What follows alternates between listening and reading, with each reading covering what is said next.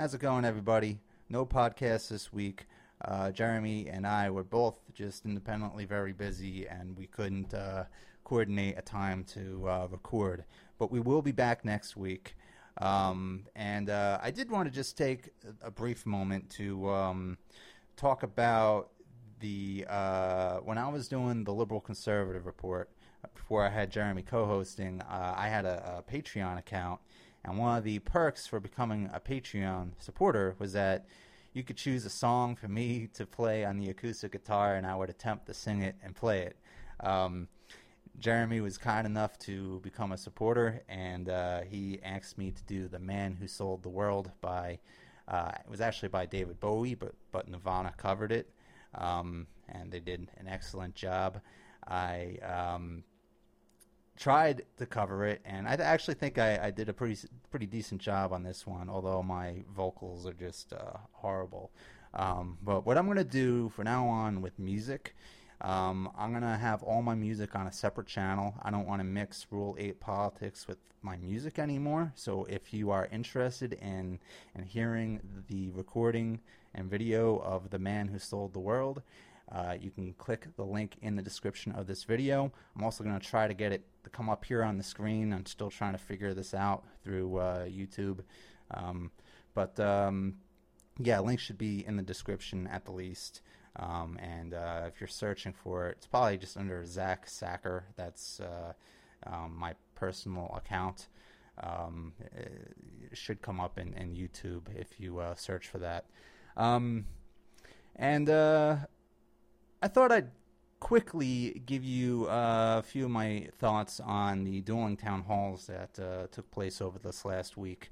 I'm just going to pretty much go through my notes really quick here. This will be more of a stream of consciousness and less a formal podcast by any means.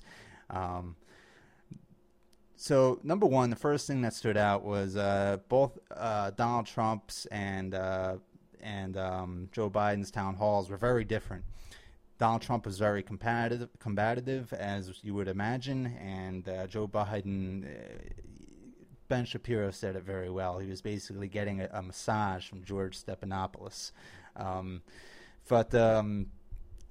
I thought they both did very well, given the circumstances for both. I mean, Trump especially, because he was getting some very tough questions. I don't think they were unfairly tough. He is the president of the United States, and therefore, when it comes to electoral politics, he's on the defense. So the questions are gonna be tough. Plus, we're going through a pandemic right now. We're kind of in a pretty shitty spot on a lot of fronts.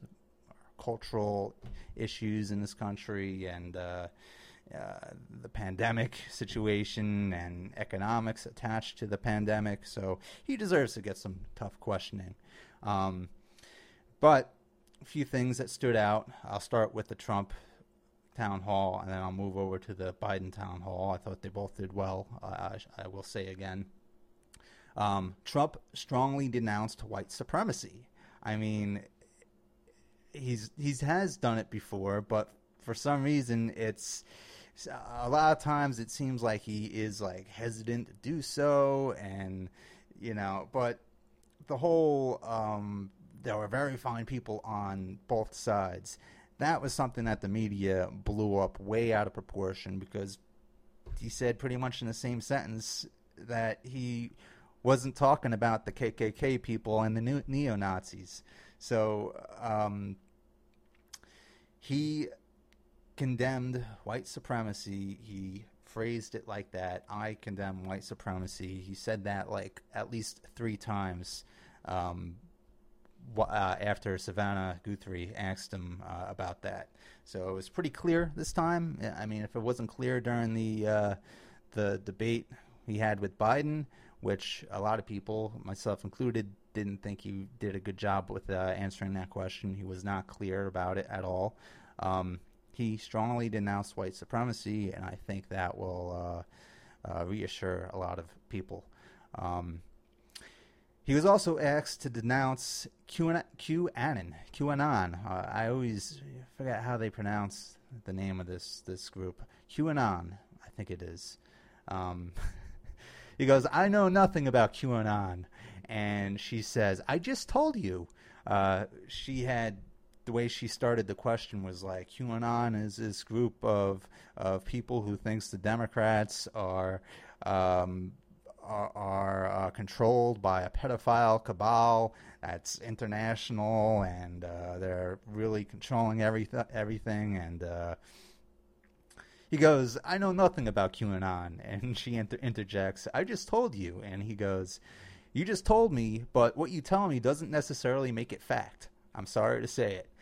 And I thought that was hilarious and true, because journalists get a lot wrong, and they parrot a lot too. And like the whole Proud Boys thing, which we've talked about on this channel, Jeremy and I, a few episodes ago. The Proud Boys are not a white supremacist organization, but the media always calls them white supremacists. You hear it all the time. Yes, they are a right-wing. You could even say a far right-wing group, but that doesn't necessarily make them violent or hateful or white supremacist or anything like that. One of their leaders is he considers himself an Afro-Cuban, and one of their founders was a Hillary supporter. So they're not even all Trump supporters. You know, the media won't tell you that, but these are just basic facts about the organization if you actually do any of your own digging. So if the media is wrong about the Proud Boys, there's a chance they're wrong about QAnon too, right? You can't just take Savannah Guthrie's word that they are what she says they are. So I thought that was a pretty good way to answer that without answering it, really. Then there was the question about him retweeting the conspiracy theory that Biden had Navy SEAL Team 6 killed to cover up the fact that they didn't actually kill Osama bin Laden, which is just a ridiculous conspiracy theory. It's bullshit. SEAL Team 6, the guys who did that raid, most of them are alive and well. I don't know if they all are. Maybe they all are. I don't know. But this is just a bullshit conspiracy theory. I actually think one of the guys did get killed who was in on the initial raid, but I'm not sure about that. It's besides the point. It's a bullshit, crazy conspiracy theory, and Trump retweeted this. And when asked about it, he goes, "That was a retweet," which is a bullshit answer. That was a retweet. That was an opinion of somebody. That was a retweet. I'll put it out there. People can decide. People can decide for themselves. And I thought the moderator's response was just awesome. She goes, "You're the president. You're not somebody's crazy uncle who could just retweet whatever." And she's absolutely right. You know, I mean, that's been the problem with the Trump presidency from day one, is really the tweeting and the retweeting. If he, dropped his phone in the toilet or something on day one, I think he'd actually be doing pretty well right now regarding his re-election chances. Regarding a peaceful transfer of power, he was asked about this again, also a very important question, and for the first time I can recall, he actually said that he will accept a peaceful transfer of power, which was very reassuring. He also added that he wants it to be an honest election. He said, "Yes, I will support a peaceful transfer of power, but I want it to be an honest election," something along those lines. So that was good. Regarding the $421 million debt that Trump supposedly has, this was a story that the New York Times, the New York Propaganda Times, basically they did their own investigative work and discovered that Trump supposedly has $421 million in debt. We don't know who owns that debt. Compared to the assets that he has, Trump argued, he's very underlevered. That's basically what his response was. I did some digging and a little bit of math here. According to Forbes, Trump is supposedly worth $2.5 billion. Right, that's his net worth. So that includes money he has in the bank as well as his properties, which is really where his wealth is. If you add back the debt, the 2.91, what did I say before? Okay. Yeah, so $421 million in debt. You add back the debt, he has basically just under $3 million in assets, because net wealth is basically assets minus your debt, right? So if you divide your debt, the 421 million, by 2.921 billion, just under 3 billion, you come up with 14%, 0.14 or 14%, which is indeed very underlevered if you're an investor looking to invest in a company. And that's not necessarily a good thing, because it means that the company is not using the most efficient capital structure.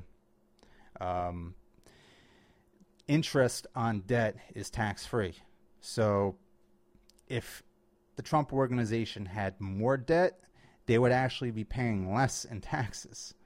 So from an investment standpoint, this still, Trump is proud about the fact that he's underlevered, and maybe that is a very good thing if he's the president and he's trying to show he doesn't have that much of a conflict of interest.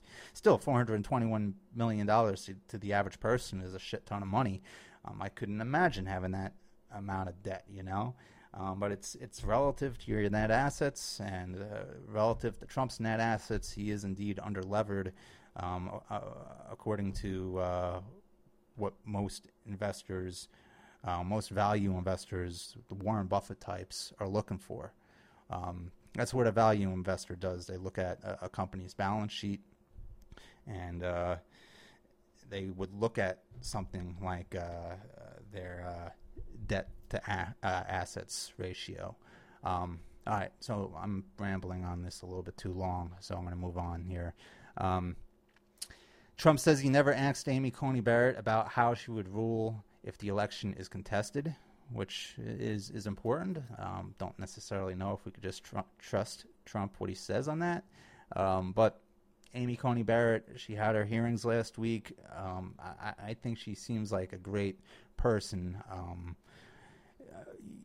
As far as being a judge, I think she'd make a great judge too. I don't know how she would rule on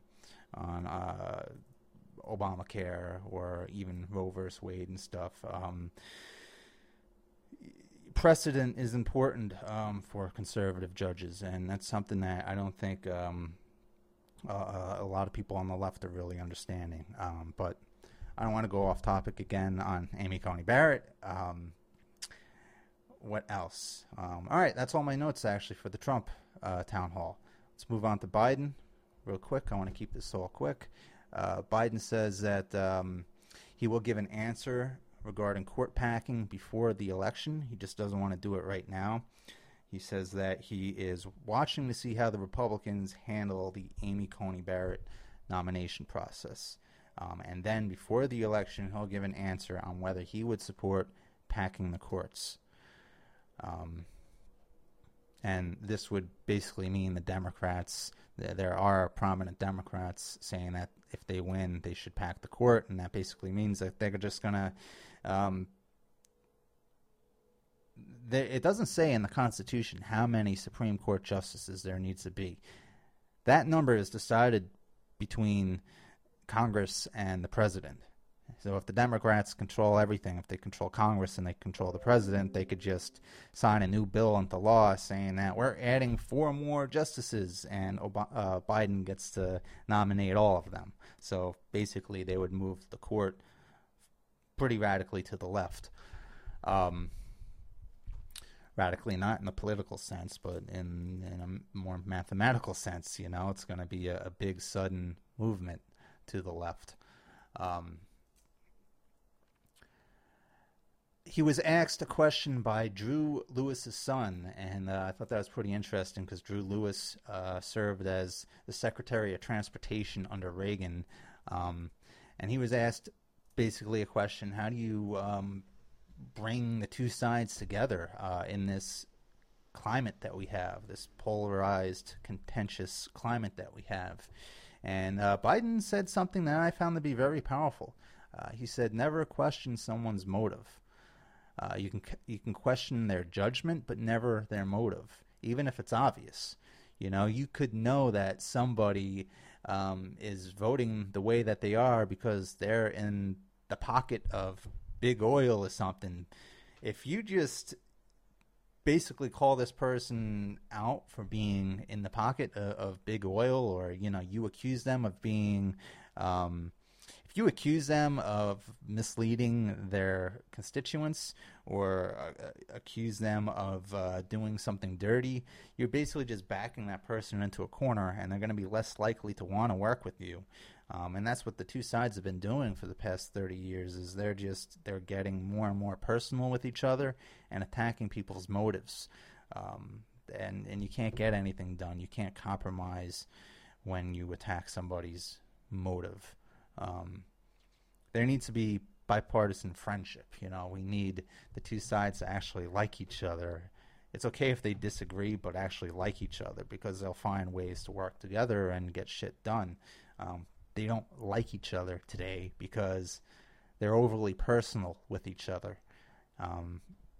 So I thought that was a very important lesson that Biden said. It kind of surprised me, actually.